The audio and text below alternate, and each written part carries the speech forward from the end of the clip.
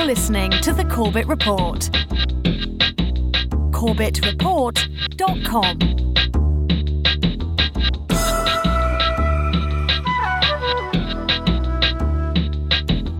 Welcome, ladies and gentlemen. Welcome to another edition of the Corbett Report. I'm your host, James Corbett of CorbettReport.com, podcasting to you, as always, from the sunny climes of Western Japan, here on this 17th day of December 2012. Welcome to episode 251 of the Corbett Report podcast, Solutions, 3D Printing. Now, I'm sure I'm not the only one in the audience who, as a young man, looked wistfully upon those well-nigh magical technologies presented to us in the Star Trek The Next Generation fictional universe, wistfully, wondering when those technologies would in fact become reality. Well, fret not, fellow starry-eyed dreamers, I'm here today to tell you that, in fact, that time is already upon us, and those technologies are already starting to come to pass. No, I'm not talking about the holodeck.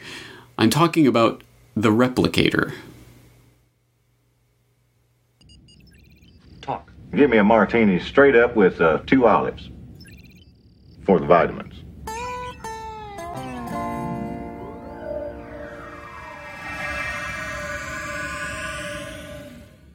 I might just get to like this place. Okay, so we're not quite at the point where we can literally just replicate ourselves food and drink out of thin air, but how about the cup that I'm drinking my coffee from? Well, that is actually something that could truly be done right now through a 3D printer sitting on my desktop, if I were to have one. And that is something that's really important to get our heads around in today's episode. So let's start cracking open this new technology, which in fact is not new at all. Surprisingly enough, this technology has been around for decades, but it is only now starting to break through into the commercial mainstream and is starting to become more and more a reality that the average person is starting to cotton on to. So what is this technology? What does it do? How does it work? Well, it is called 3D printing, or also known as additive manufacturing. And this being the internet age, of course, all we have to do to find out more about a subject is add .com to the end of something. So additivemanufacturing.com will send you to a site that has news and information related to this 3D printing revolution. And on their handy-dandy About Us section, they have this information. Quote, "What is additive manufacturing? Additive manufacturing, AM, is an appropriate name to describe the technologies that build 3D objects by adding layer upon layer of material, whether the material is plastic, metal, concrete, or, one day, human tissue. Common to AM technologies is the use of a computer, 3D modeling software, computer-aided design or CAD, machine equipment, and layering material. Once a CAD sketch is produced, the AM equipment reads in data from the CAD file and lays down or adds successive layers of liquid, powder, sheet material, or other in a layer upon layer fashion to fabricate a 3D object. The term AM encompasses many technologies including 3D printing, rapid prototyping, direct digital manufacturing, layered manufacturing, and additive fabrication. AM application is limitless. Early use of AM in the form of rapid prototyping focused on pre-production visualization models. More recently, AM is being used to fabricate end-use products in aircraft, dental restorations, medical implants, automobiles, and even fashion products." End quote. Alright, you can go and continue reading on in that About Us section of additivemanufacturing.com if you so desire, and of course the link to that article will be in the show notes for today's episode, but that's a little bit dry of a description. Perhaps it would be better to actually listen to someone who's a little bit enthusiastic about this topic. So let's find out more about what this additive manufacturing or 3D printing revolution is really about by turning to Lisa Haruni, who is the co-founder and the CEO of Digital Forming, which is working in the field of additive manufacturing, specifically developing software related to 3D printing. And she gave a talk at the TED Talks conference where she explained a little bit about what this 3D printing technology is really all about. It is actually a reality today that you can download products from the web, product data, I should say, from the web, perhaps tweak it and personalize it to your own preference or your own taste, and have that information sent to a desktop machine that will fabricate it for you on the spot.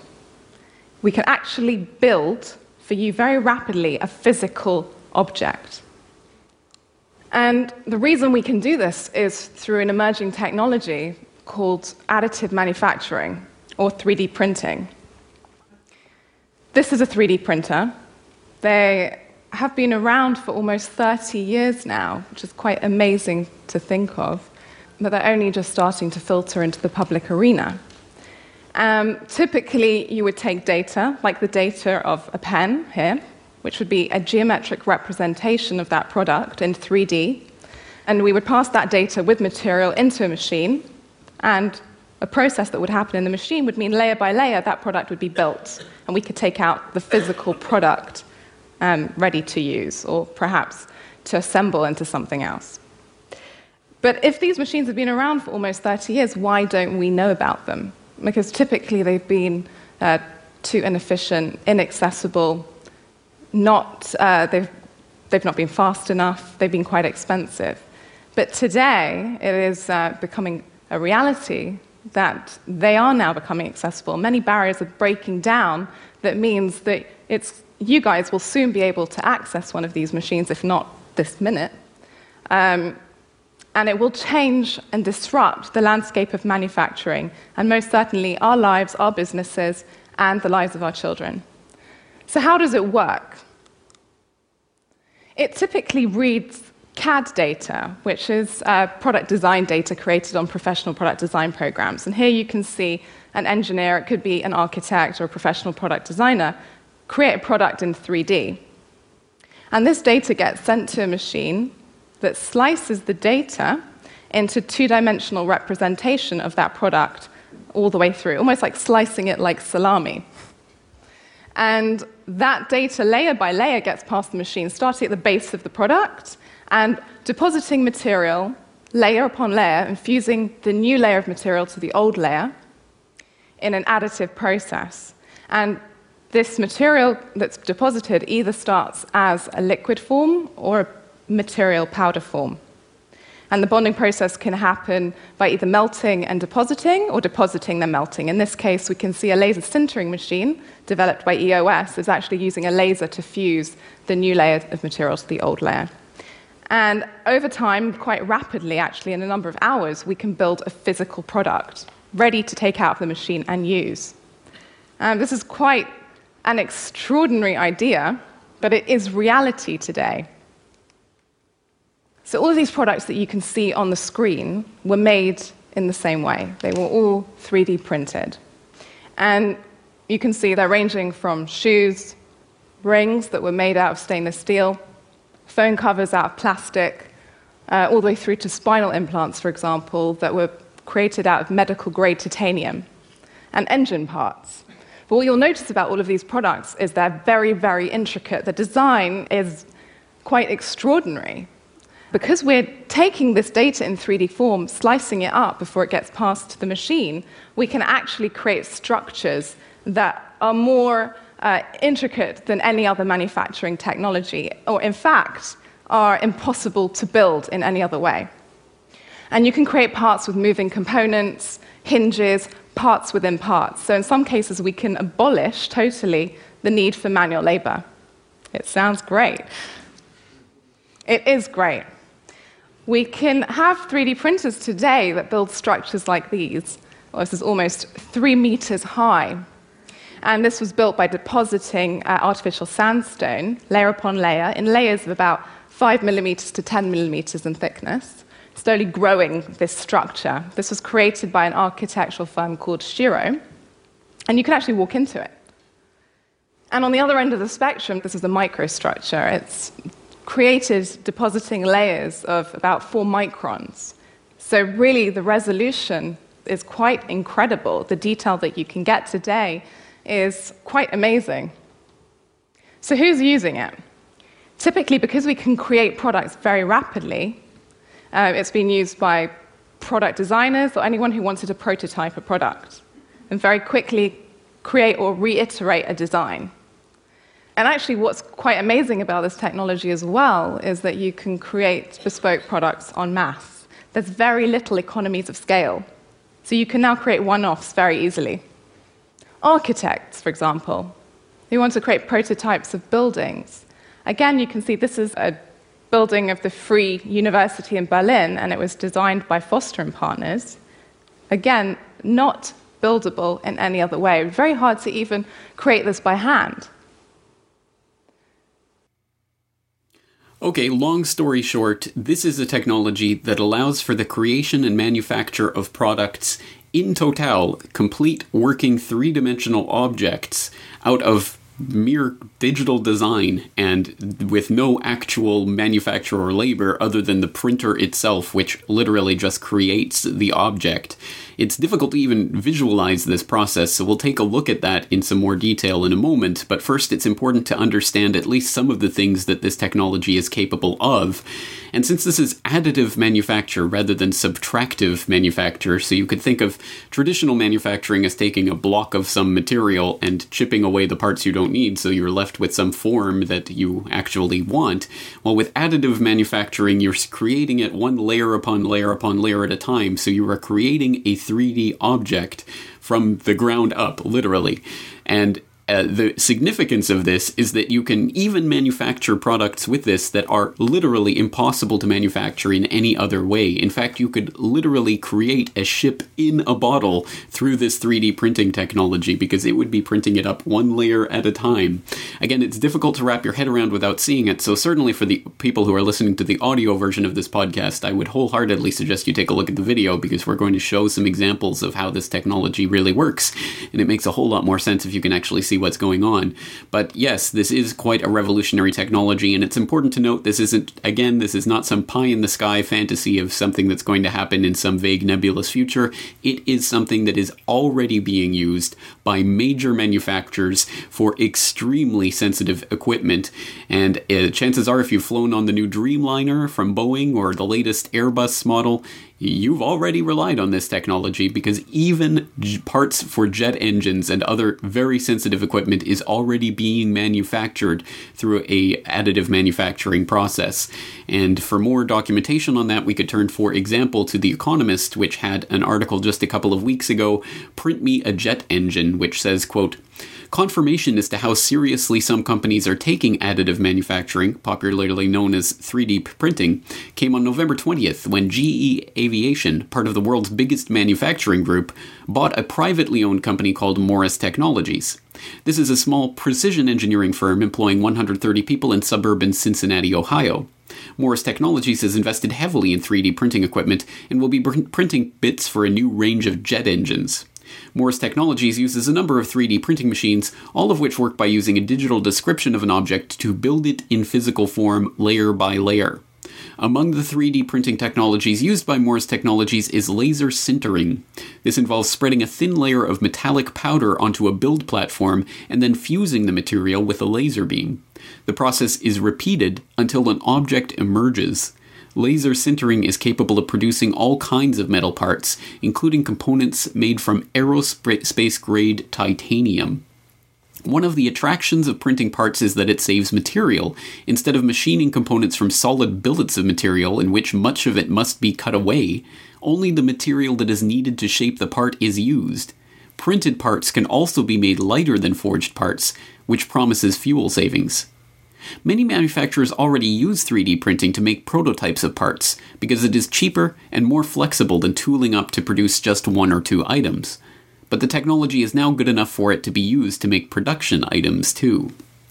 End quote. Well, that's at least some of the heavy industry manufacturing ramifications of this, but probably for the majority of the audience out there, that's not necessarily something that you'll directly experience in your day-to-day life. But don't worry, this technology is certainly not by a long shot, just for big manufacturing companies. It is increasingly available to individuals who can now choose from a wide variety of commercially available 3D printers, which are capable of literally printing objects for you on your desktop. And this is the type of, well, really sci-fi world that we are increasingly living in. And once again, I think that the only barrier to this technology truly leaping over from the sort of counterculture or the subculture where it's currently in to the mainstream is the barrier is not technological, and it is not really a price barrier. I think it's really the barrier of people's ability to understand just how revolutionary this technology can potentially be. All right, well, I said we'd get into some examples of how this technology can be used. Let's take one very simple, basic idea and see how it follows through the manufacturing process, and that is to create a simple tool, a simple spanner, something that can actually be used. Well, can that actually be created through this 3D printing process? Well, the answer, of course, is a resounding yes. Theoretical physicist David Kaplan has found a company that replicates tools, and pretty much anything else you can imagine, with a 3D copy machine. I'm in Burlington, Massachusetts at the Z Corporation, where they've developed a new technology that's similar to those replicators you see in sci-fi movies. It's called 3D printing. I'm here to find out if they can 3D print my crescent wrench. We're one of the world's leading manufacturers of three-dimensional printers. Everything on the table in front of us has been printed in one of the machines behind us. Printed? Yes. Okay. Most printers will print things in 2 dimensions. A 3-dimensional printer will then take that to the 3rd dimension and make it something you hold in your hand. Okay, I don't get it. And this? That's just an example of the complexity of the things that you can make. This moves. It moves, and it was printed all as one piece. This came out of a printer, just like this. Came out of a printer just like that. What is the material that makes this thing? It's a specially engineered composite material that starts out as a powder, then we add to it a binder material that solidifies those powder particles together. These materials are the company's own secret recipe, a unique concoction not used anywhere else. This is one of our 3-dimensional printers. There's a print head inside this machine that ejects specific fluids for coloring different parts. Yeah. But we also have a print head for printing our binder materials to solidify the parts. Oh my God. The powder's the paper and this binding stuff is the ink. And then this tray here that it prints on will actually drop into the machine to give it that 3rd dimension. Okay, I would like to see that. Could you reproduce this wrench? Absolutely. It has moving parts here. Not a problem. First thing we need to do is scan it. All right. Go take a look? Yeah. Let's see it. Here we go.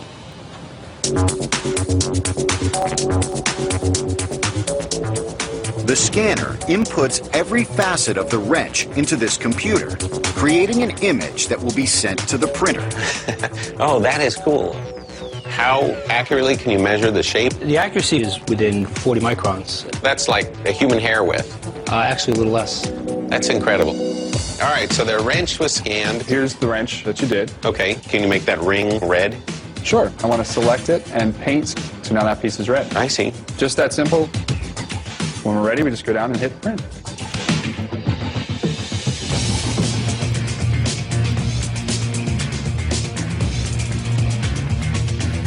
All right, David, printing's done. Let's take a look at your wrench. I'm ready. Okay. I don't see anything. It's in there. Just reach into the powder and pull out your wrench. Okay. Holy cow. Wow. Yeah, there's a real wrench right there. Oh my God, you printed this. Yeah, it came right out of the powder. That's amazing. So all that's left to do is blow off the rest of that powder. That is cool. Yeah. A color 3D printer. I'm freaked out by this. It doesn't make sense. I'm holding this thing that has moving parts, and it just came out of a printer. Wow. It's just that easy. This changes everything. So how strong can this thing get? You could get strength just by infusing this with a little extra resin. We could actually use it as a tool? Absolutely. Okay, let's see if this really works. Can I really pull it hard? Go for it, just as you would a real wrench. Okay. What do you think? Wow. That's a real tool? Yeah. Holy cow. We just printed this. That's right. An hour and a half ago, that was nothing but a bunch of powder and binder. There's a box of powder. That's Yeah. right. That is incredible. Now you've got a real tool that you can use for functional tasks. So going into space, you take a printer, and you can just print whatever you want. That's right. Anything from the tools that you need or the actual objects you're working on. And I can keep the tool? Absolutely. Go print another one. Okay, good. So if you lose your tool in space, you can print out another one.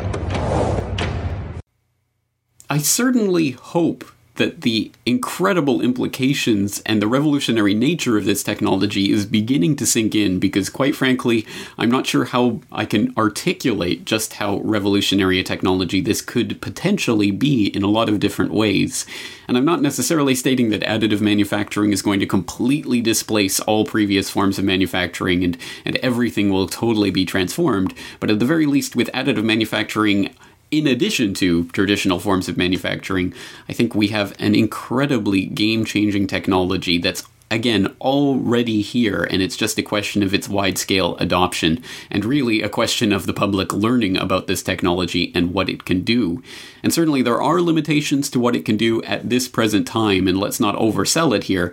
At this point, it's still a process that can manufacture goods, generally speaking, in only one type of material. So it's objects that are all just one material, or that can then be assembled afterwards with other materials, etc. But it is limited in certain forms and functions, and of course the size of objects that can be manufactured at this point are still relatively small, I suppose, when we look at the types of 3D printers that are commercially available at any rate. But still, I think we don't have to use much imagination to see how this type of technology can be extended and refined and improved in the very near future, and in fact already is being worked on.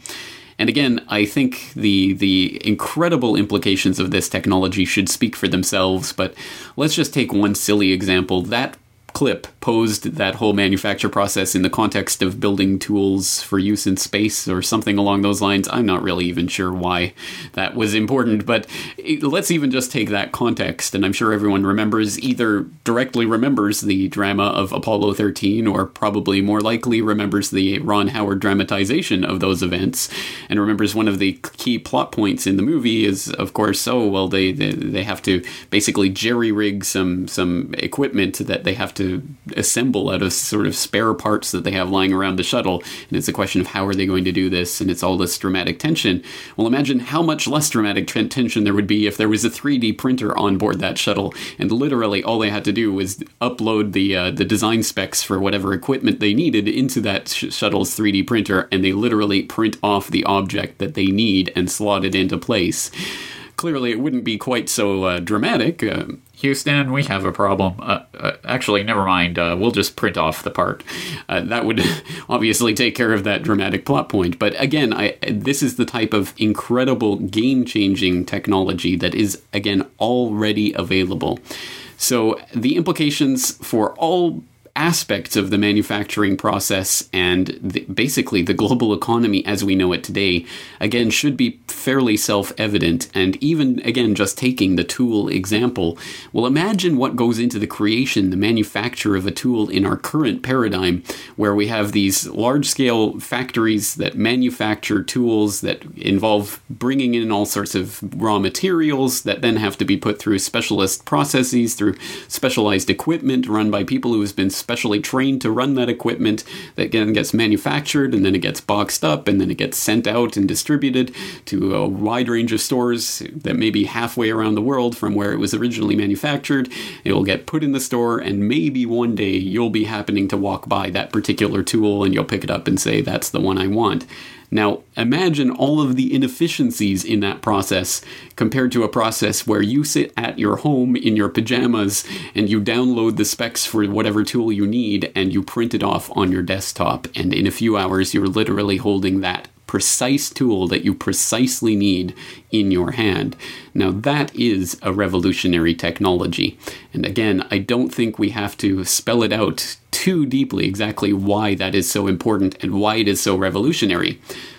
But having said all of that, well, how could anyone say anything bad about 3D printing? It's an amazing and truly liberating technology that has the power to take the manufacturing process as we've known it and condense it down into something that we can use in our own homes to create individualized products on demand.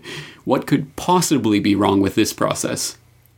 Well, like with any other great idea, leave it to something like the BBC to find a problem with it. So, what is 3D printing? It starts with a digital design or scan that's then fed into the printer. The process is also called additive manufacturing because it involves building up objects layer by layer rather than pressing them out. Right now, a limited range of materials can be used, mainly plastics and resins, but the first metal printers are now emerging. However, it's a big fall in prices that's driving take-up. In 2002, even a budget 3D printer might have cost £20,000. Today, you can get a desktop device for under £1,000. And the range of objects that the technology can deliver keeps expanding. In the medical world, it's being used in dental work, and this is a replacement jawbone built out of titanium powder. The fashion industry is experimenting. Here's a 3D printed bikini. This flute came out of a printer, though it needs some fine-tuning. And at Loughborough University, they're even printing concrete and exploring how the construction industry might be transformed. But for some, this is a revolution that starts at home. The great drive for me is to improve the quality of home 3D printing. In his living room in southeast London, Paul Candler devotes much of his time to his passion for 3D printing. He's proud that he's adapted his machine to print in layers of just 20 microns. That's a 50th of a millimetre thick. I think it will become a commonplace item. If you look back, it wasn't that long ago that people thought that you wouldn't have a computer in every single home. And you certainly wouldn't have a nice colour printer in every home. And now, every home has at least one printer. And when you get to the stage where you literally just have to load a file, press a button, that will be the stage where they will become mainstream. Paul is part of an online movement which uploads and shares designs for other 3D printer hobbyists to download. But therein lies a looming problem. Any revolutionary new technology provides both opportunities and threats. Just ask the music industry. As 3D printing becomes more commonplace, the value of the digital designs fed into the printers should rise, but so will the threat of piracy. Once your designs have escaped onto the internet, there's nothing to stop anyone anywhere from printing out your products without your permission. So one industry should benefit from the rise of 3D printing, and that's the patent lawyers. And so we enter the realm of the intellectual property debate. Oh no, won't someone think of the poor, helpless corporations whose intellectual property rights are going to suffer because of this new technology? Yes, well, how long did we really expect it would take before that monstrous argument reared its ugly head? Well, not very long, and who else to bring it to us than the BBC? But unfortunately, of course, this is a debate that is already starting to kick in because now we see commercially available 3D printing starting to take off and people starting to realize just how revolutionary this technology can be. So, of course, the monopoly gangster capitalists who have thrived and bloomed and blossomed and spread their cancer across this earth by taking advantage of the fact that industrial manufacturing has required intense capital investment in order to get the processes and the materials and the equipment and the labor all together to make and manufacture goods. Well, now that entire monopoly and that entire distribution paradigm and all of that is being threatened, well, obviously the gangster monopolist capitalists' very livelihoods are threatened by this type of revolutionary technology that brings manufacturing down to the individual level. If you have the skills, you could literally design and create your own fill in the blank, literally on your desktop, whatever it is that you can envision and that could be made out of the materials that are available. And that is an incredible idea and something that, again, does very much threaten the entire gangster monopoly capitalists' global economic system that we have been placed into over the past couple of hundred years, at the very least. So, there is obviously going to be massive kickback to this idea. And again, just as we can start to see this idea starting to take off with the general public, we can also see the kickback starting from the corporate side. So let's take a look at some of those kickbacks. And we can get some idea of this from BusinessInsider.com, which ran an article just 2 months ago, October 12th, 2012. A super obscure patent now blocks 3D printing of weapons, food, prosthetics, even human skin. Quote, "The future of 3D printing was bright until an obscure patent filed in 2007 passed just the other day. Essentially, the patent is anticipatory of future technology, assuming that a 3D printer will one day become a household item, and that materials for that printer will be equally as common. Enigmax of torrentfreak.com reports that the law blocks reproduction on everything from food and shoes to cars, weapons, even human skin. Enigmax goes into great detail about how affordable internet and peer sharing ruined the movie and music copy industry. He also mentions the 3D weapons race, and the University of Texas law student who recently got his 3D printer repossessed, so steps have already been taken to avoid consumer use of 3D printing technology. End quote.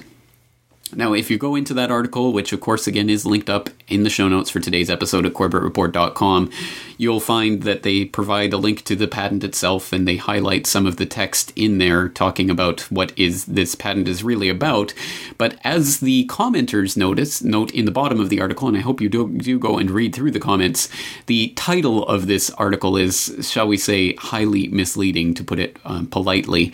This is not really a super obscure patent that now blocks 3D printing of these various materials. It's really more like a digital rights management patent, a patent for an idea of how to use digital rights management ideas to block printing of certain designs that could be imagined or patented or what have you. And I'll let you again read through that article for more detail on that. But suffice it to say, yes, the idea of digital rights management is simply going to be basically stolen from the digital world of music and movies and brought to the world of 3D printing. And it's the idea that if you are able to put some digital rights management on a design, then you can't just go and print that design on any 3D printer. There would be a way that you would either have to pay for the right to print that design or what have you. And well, there's a lot to be said about that, just as there's a lot to be said about the whole intellectual property argument. And for people who are interested, just type intellectual property into the search bar of corbettreport.com and you'll find some of my previous work on that very contentious topic. But, again, it's important to note that, yes, the exact same type of debate that's been going on over digital piracy is now going to be going on over 3D printing piracy when we face a world where it is literally becoming a reality that you can take an object, scan it in, and literally create copies of that object on your desktop in the privacy of your own home. Who can possibly step in between you and that printer to stop that from happening? Well, again, of course, it's things like digital rights management, which will try to control this at a software level. And there are other ways that this could manifest. And let's take a cue from that article, which mentions 3D weapons, to take a look at another fascinating and perhaps even more literally revolutionary ramification of this technology. This is the 3D weapon idea, and we can get more on this from technewsdaily.com, which had this article just a couple of weeks ago, November 28th, 2012. Fully 3D printable guns waiting on firearms license. Quote, working plastic guns made by 3D printers could end up in testing by year's end. But the WikiGun makers must first get government approval of their U.S. federal firearms license before moving ahead with their plans. The Wiki Weapon project, created by the organization Defense Distributed, aims to create the first working gun made entirely from 3D printed parts, according to The Guardian. 3D printers can create objects from plastic, metal, or even food by building them up layer by layer, offering the possibility of turning almost any digital design into a real 3D object. Some gun experts seem skeptical that a plastic gun could fire more than one shot, if at all, before failing. But the mere possibility of 3D printed guns raises questions about how U.S. law enforcement would enforce gun regulations in a world where anyone with a 3D printer could easily create any type of gun. Gun enthusiasts have already tested working guns that use 3D printed parts, such as the gun receiver component that holds the critical bolt, trigger, and magazine parts of a gun. Some of them see advantages in 3D printing because they can easily create replacement parts for worn-out or damaged gun components. End quote. All right, so it is not necessarily, it hasn't been tested yet, as far as I know. It's supposed to be tested towards the end of this year, but so far there's no completely 3D manufactured gun that's been created and tested and that actually works, but at the very least we can extrapolate from current technology trends to imagine in the not too distant future that it will be possible in some way to create a completely 3D printed weapon, a gun that is completely printable at home on your desktop 3D printer. Of course, we're not there yet, but they are working towards that, and that does absolutely make a mockery of the entire gun control debate that's happening, of course, right now in the United States. Given the events of last week, it's, of course, something that's on the minds of a lot of people, but what on earth could possibly be done to enforce gun regulations if it is literally possible to print a gun out on your desktop? Obviously, that makes it very difficult for anyone to step into that process and stop it from happening. And, of course, that doesn't mean they're not going to try. And, in fact, we already see this battle starting to shape up in Congress, where we can turn to Mashable.com for more on this. 3D printable guns face federal ban. Quote, "No fully plastic guns existed when Congress first passed the Undetectable Firearms Act in 1988. But grassroots efforts to create a 3D printable plastic gun have alarmed one congressman enough to call for renewing the law before it expires in December 2013. Representative Steve Israel made his plea for renewing the federal ban on plastic guns just days after members of the WikiWeapon project tested a 3D printed gun part in a live-fire test. The WikiWeapon members, organized under the name Defense Distributed, aim to begin testing fully 3D printed guns by year's end. Congress passed a law banning plastic guns for 2 decades when they were just a movie fantasy, Israel said. With the advent of 3D printers, these guns are suddenly a real possibility, but the law Congress passed is set to expire next year. We should act now to give law enforcement authorities the power to stop the development of these weapons before they are as easy to come by as a Google search, Israel said." End quote. Well, again, it's not too hard to see once again how this is a very literal instantiation of that idea of a revolutionary technology, where it is, again, soon to be a very likely possibility that you'll be able to literally manufacture guns in your own home through some very simply acquired materials. That is an incredible step forward. And it's not necessary. I mean, there are problems that can arise when this type of technology is available to everyone, which is the problem of freedom itself. If everyone has freedom to do something, if information is free, if these technologies are freely available, and if they're freely usable by the average ordinary person, then that means they'll be in the hands of the wrong people. Bad people will have access to this technology equally as much as good people will, and those bad people will use those bad technologies for their bad ends. So, of course, what's the answer to this? Well, we must have government come in and put in the laws what people can and cannot manufacture in their own home. That's the only way to deal with this, right? Well, of course, I don't think so. And it is important to note that, once again, it's one thing to make a law about what people can or cannot do in their own home with their own materials. It's another thing to enforce that law. And it is quickly becoming a point where we're reaching a technological tipping point where the ability to actually enforce these regulations that the government increasingly wants to impose on these technologies is going to be harder and harder, if not already out of their grasp.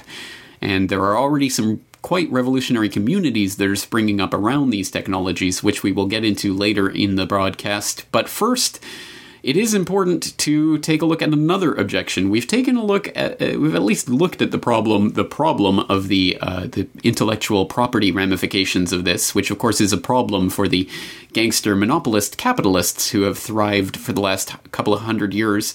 Basically in a system that they have created to benefit themselves and only themselves. Well, the other flip side of that, of course, is the socialist problem to this type of technological advance. And again, this is not an argument that's anything new. We've seen this before in various forms. It's the problem of the automation of manufacturing.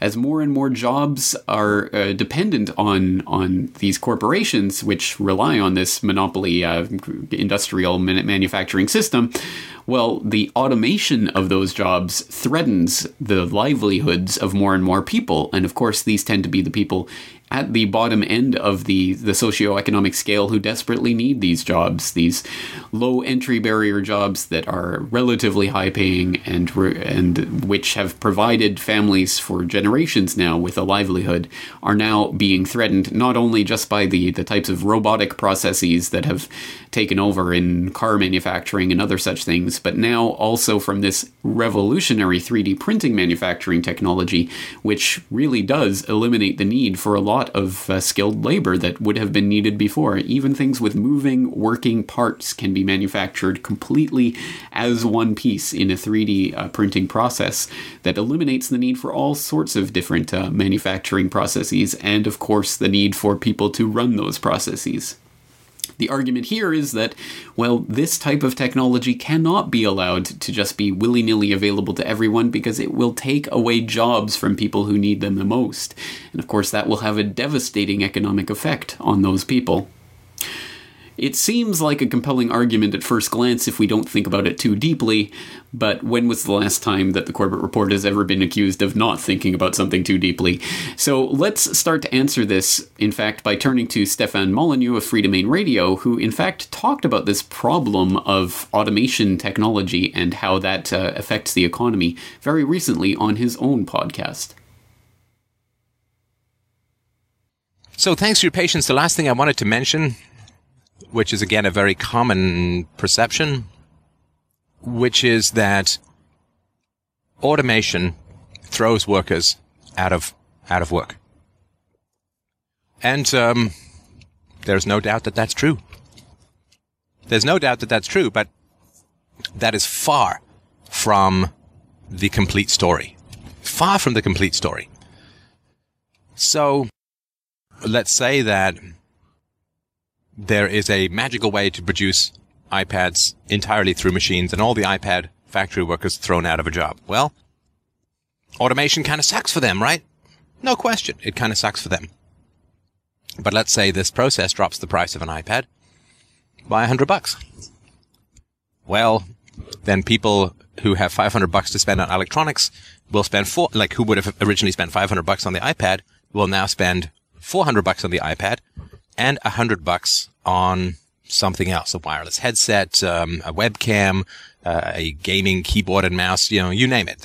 And so that will drive demand for other workers. Now, the workers who've lost their jobs, yeah, they've specialized in that. That's what they understand. That's what they know. That's where their seniority is and so on. And there's no question that's negative for them. But if all you look at the jobs that are lost, then you don't understand economics. You don't understand how society and people work. Because if the iPad price drops from $500 to $400, then you have $100 to spend on other stuff. And let's say you don't spend that, but you put it in the bank instead. Well, it's still doing good capitalist work because the bank's going to lend it out, right? So let's say there are 1 million iPad purchases a month and the price goes down $100 and everyone takes that $100 million, puts it in the bank. Well, you have $100 million available for capital investments, capital improvements, and hiring people and so on. But let's say nobody does that and all they do is go and buy gaming mice and software. Well, Logitech is happy whoever's making, and Microsoft is happy whoever's making these things. And they have massive increased demand. They're going to hire workers and so on. And so the net result of dropping the iPad price $100 is that whereas before $500 represented an iPad, now $500 represents an iPad and a really great webcam. So what is the net effect in society is that basically you have an extra webcam, which didn't exist before because the demand was consumed by the iPad. So you have an extra webcam. Now people are going to need to make that webcam, and so there's going to be more workers who are going to be hired over time. And since all workers are also consumers, then the amount of money that people spend on iPads, you've now basically given each worker, assuming they buy an iPad every 2 years, a $50 raise every year. So it certainly is true that automation costs people their jobs. But it is more true and more relevant, again, not from a sort of, it's difficult for these individuals, which I hugely sympathize with. Not from that perspective, but from the perspective of, well, this is how we gain wealth in a society. Not necessarily through automation, although that's an important part of it, but this is how we gain wealth in society. So when I was a kid, every boss needed a secretary, and you needed 10 tellers in every bank. And now you need 2 tellers in every bank, and almost no bosses have secretaries. Because you've got computers and Outlook, and it's easy to set up your own flights and hotels online and all that kind of stuff. Type your own letters, voice dictate, whatever you do. Now, it's important to understand that, let's say there were, 10 million bank tellers and 10 million secretaries who now don't have jobs, or whose jobs have been phased out over the past couple of decades. Well, those people don't just sit there and join the unemployment lines. What they do is they go and do something else. So maybe the bank tellers have gone and become personal trainers, and maybe the secretaries have gone and become junior salespeople or senior salespeople or whatever. But basically now you have a significant extra value in society, because the jobs that were being done before are now being automated or being done for much less cost by people using ATMs or executives using Outlook or whatever. So those have all been, right? Those jobs have all been liberated. They've been liberated from, and now they can go and do other things, and thus satisfying more consumer demand and generating more wealth in the economy. All right, this is obviously just a small clip from a much larger podcast, so I will, as always, exhort you to go and follow the link from the show notes to that full podcast so you can get the full argument in its full detail with all of the context. But suffice it to say, I think it's apparent to me that the people who are making the argument that this type of technology represents an automation which is going to undermine the economy and put all sorts of people out of work and on the street starving to death probably just aren't quite able to really understand the implications of the revolution that's coming in the manufacturing process. Because while it certainly is true that in the future it's very easy to imagine how we're going to be printing everyday objects that we might need around the house instead of going to a store, which in turn is getting it from some distributor, which in turn is getting it from some factory somewhere, which in turn is getting it from all the materials that it has shipped in from all around the world in order to do so, and all of the massive inefficiencies and waste in every single step of that process. Although that's not going to happen anymore, and as a result, the jobs that are connected with all of those stages of the process are not going to be in the economy anymore. I think it's the height of simplicity, naivety, a lack of imagination to suggest that because those types of jobs aren't going to exist in a future economy, that somehow jobs aren't going to exist, that people are all going to be starving on the street and everything's going to be hell in a handbasket. This is the same type of argument that may have been used 50 or 100 years ago to try to say, well, we shouldn't have any type of mass manufacturing process because, well, think about all the artisans who used to work on individually handmade objects. Well, all of them, they're going to go out of work and no one's going to have jobs anymore. Well, no, as a matter of fact, it just shifted into a new economy and new manufacturing paradigm in which people tended to concentrate in factories to create mass-produced products. Well, this is another revolution, and it's going to involve another transition, and people are going to transition out of spending their lives, putting their blood, their sweat, and their tears into manufacturing shoes in some factory somewhere so that they can then be shipped off halfway around the world to be sold in some store somewhere to someone who may or may not actually like that particular shoe, and it may or may not actually fit their foot, but it's the best they can find in the store that day. Instead of that type of process dominating and being the only way that we can think of to run human society, we're moving towards a society where, well, we could imagine lots of different ways this could play out, but even at the most tiniest and most basic instantiation of this idea, we could imagine, for example, going into a shoe store and having a very different experience in the near future.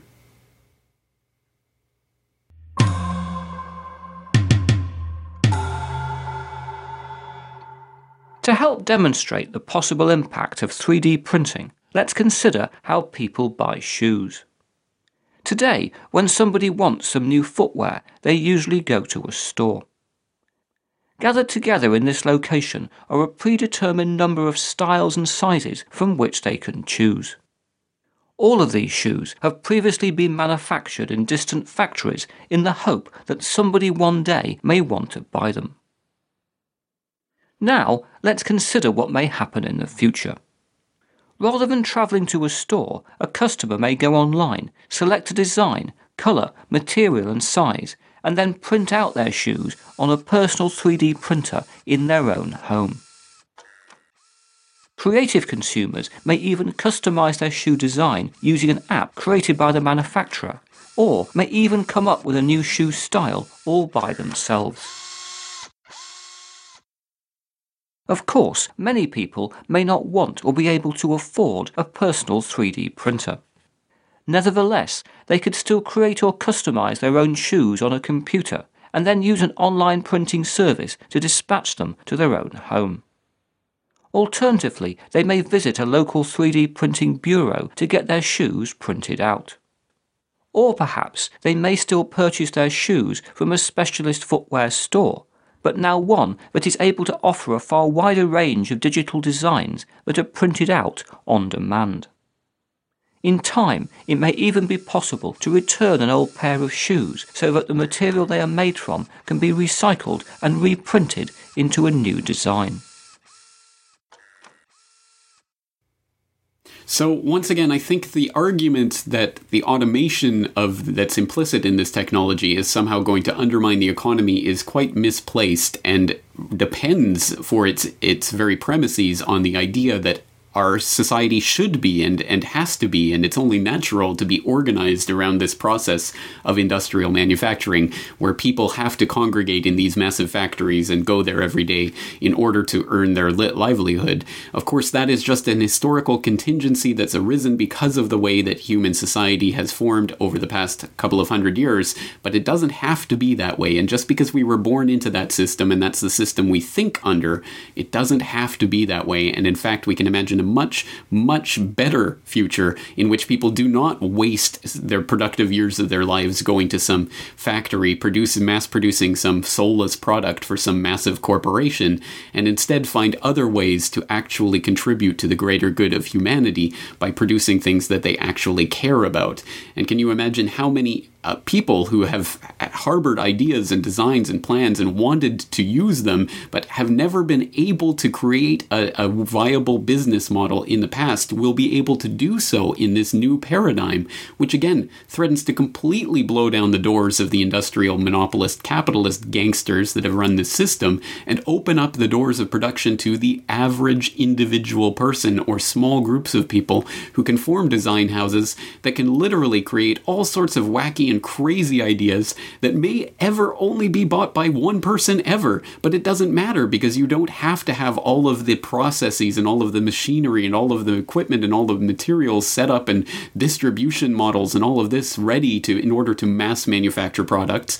You can literally make a system where you design something that may only ever be bought once and you maybe only ever make it once, but it doesn't matter because the same 3D printer is able to manufacture all sorts of different materials. So we are transitioning into a very different type of economy than what we've ever known before, and we are on the cusp of it now, which is an extremely exciting thing. And as with every other transition, this has the potential to be so much bigger than people right now could possibly imagine. And I'm sure people will look back at things like this in the near future, where I'm trying to explain the benefits of this technology, and it will be looked on in the exact same way that we look on the old 1990s clips of people trying to explain what the internet is and why it's catching on with the young folks, or the 1980s where people are trying to explain why everyone should have a personal computer in their home. Again, that looks ridiculous to us now in the exact same way that explanations like this will look ridiculous to people 10 or 20 years down the road when 3D printing is part of our everyday lives. And another part of that's to gain from all of this is not only that can the average person now become part of that manufacturing process and individually tailor and make goods for themselves or for other people in individual small-scale businesses and totally blow down the doors of that industrial monopolist capitalist system, but also it should warm the cockles of the hearts of all of those people who have for so long decried the mass consumerist culture which relies so much on those heavy industrial processes with all the materials being shipped all around the world and then distributed all around the world in this massively inefficient system with waste and pollution and all of this horrible stuff being done at every level.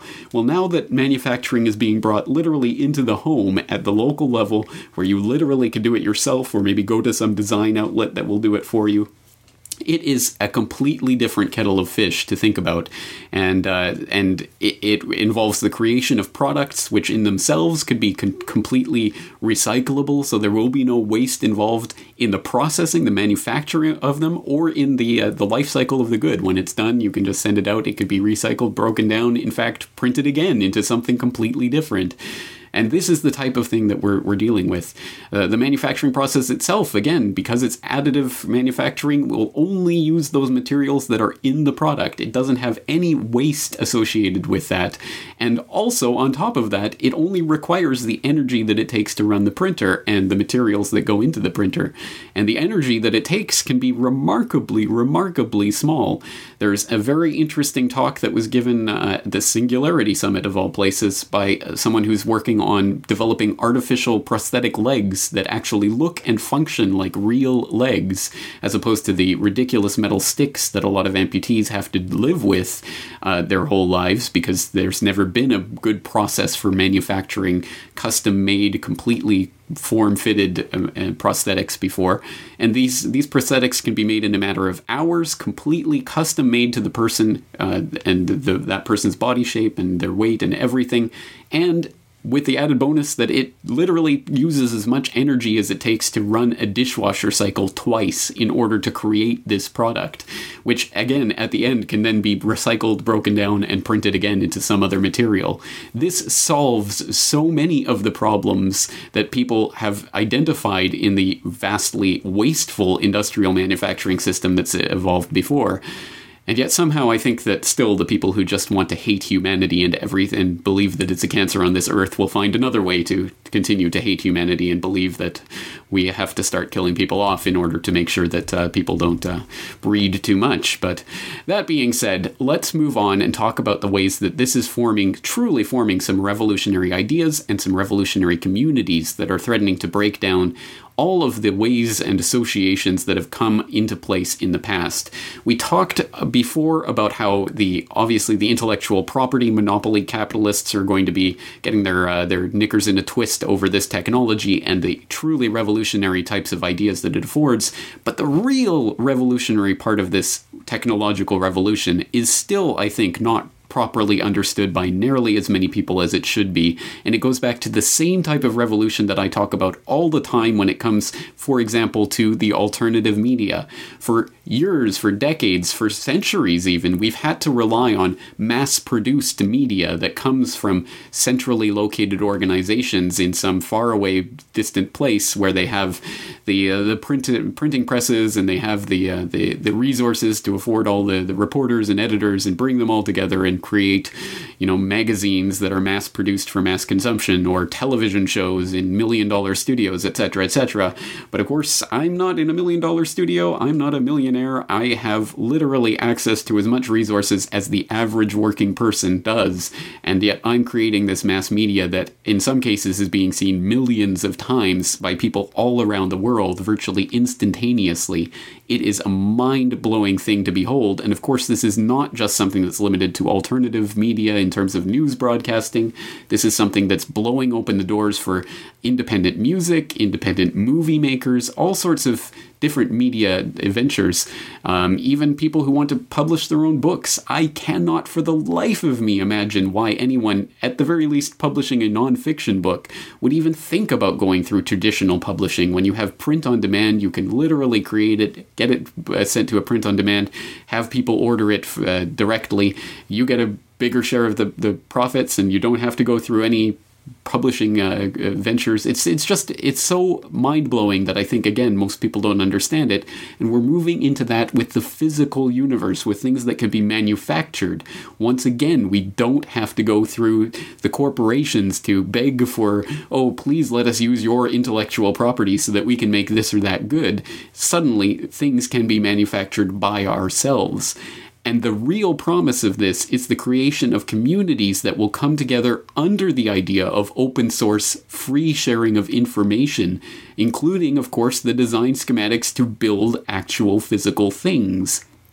Now, this is not some pie in the sky, airy-fairy idea. This is something that is already being done. So if you already have access to 3D printing technology or some of the other additive manufacturing technologies that are now becoming available, you can go to somewhere like thingiverse.com, which is a place where people will upload their digital designs for real physical objects. You can download them, print them out, and literally make objects that other people have designed from all across the world. Again, completely for free, completely open. And this is the true type of incredible revolutionary community that can start to be, we can at least start to think of. I mean, this wasn't even thinkable before this technology existed.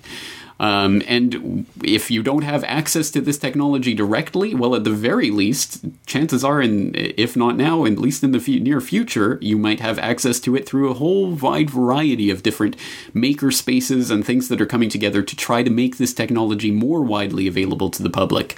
One tiny example that I'll point people to that I think is a great example of how this idea can really spread and start to be popularized before it becomes something that everybody has in their own home. You can go to shareable.net, which had an article last year about the Fayetteville Free Library. It says, "Are maker spaces the future of public libraries?" Quote, "When was the last time you went to the library looking for a book? How about a 3D printer?" The Fayetteville Free Library, a public library in upstate New York, plans to offer its community both options, a traditional book-filled library and a fab lab to learn new technologies and build new projects. In recent years, the FFL's executive director, Susan Considine, has been pushing for a reinterpretation of libraries' role. Libraries exist to provide access to opportunities for people to come together to learn, discuss, discover, test, create. Transformation happens when people have free access to powerful information and new and advanced technology. The forward-thinking attitude has helped the FFL continue to grow, adding an AV-enabled meeting room, tutoring spaces, and even a coffee shop. In 2003, the FFL moved its expanding facilities into a disused furniture factory. Soon, the east wing of that building will become one of America's first free public access maker spaces. And it goes on to have a conversation with Lauren Britton Smedley about this idea and what it represents, which is truly, I think, getting back to the spirit of what the public library was really about when that idea was first starting to come together and widely made available in the late 19th or late 20th centuries when they started to spring up in a lot of communities, funded to a large extent by the robber barons who were trying to basically recoup their names, their family names, from the bad PR that they'd racked up during their conquests of monopoly capitalism. But this is the type of idea. People don't necessarily need access to physical books as much as they did in the past, but they do still need access to these types of technologies, which again are just starting to bridge into the commercial, widely available sphere.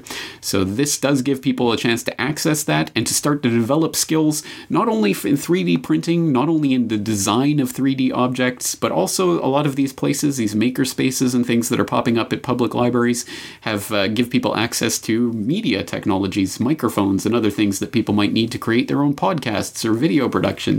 So again, this is starting to get people out of that mindset that we have to rely on Hollywood or whatever for our entertainment.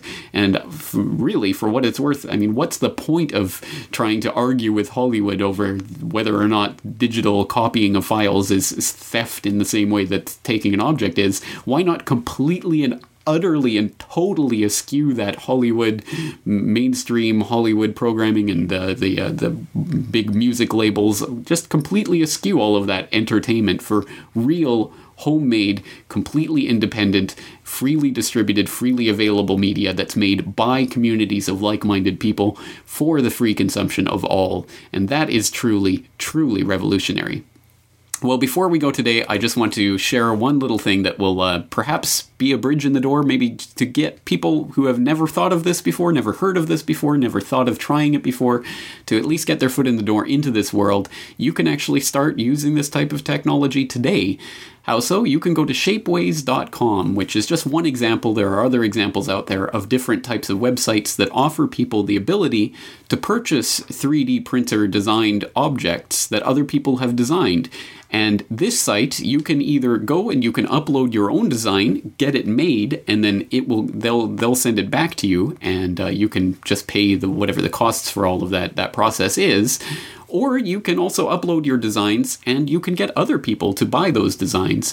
Or if you don't design at all, you can just buy other people's designs. And there's all sorts of different little gadgets, knickknacks, fashion accessories, furniture items that you can go and you can buy right now that have been designed by other people, uploaded to this website, and they make interesting little gifts or knickknacks for people that truly do represent something completely different, something that really does, I don't like to make predictions, as people know, but 10 or 20 years from now, I think this is going to be the technology that we look back on and see really did transform the economy as we knew it.